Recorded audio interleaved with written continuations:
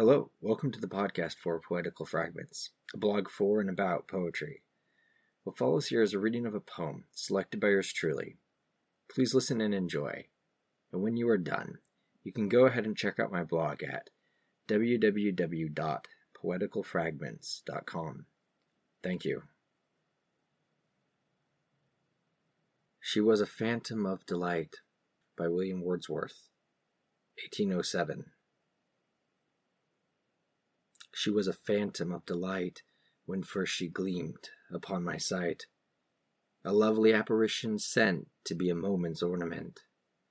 Her eyes as stars of twilight fair, like twilight's too her dusky hair, but all things else about her drawn from May time and the cheerful dawn, a dancing shape, an image gay, to haunt, to startle, and waylay.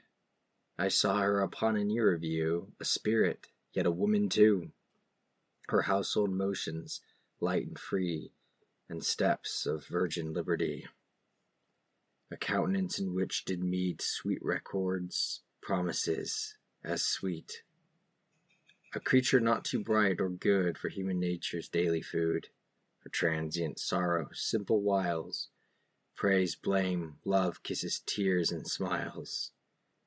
And now I see, with eye serene, the very pulse of the machine, a being, breathing thoughtful breath, a traveler between life and death. The reason firm, the temperate will, endurance, foresight, strength, and skill. A perfect woman, nobly planned, to warn, to comfort, and command, and yet a spirit still, and bright, with something of angelic light.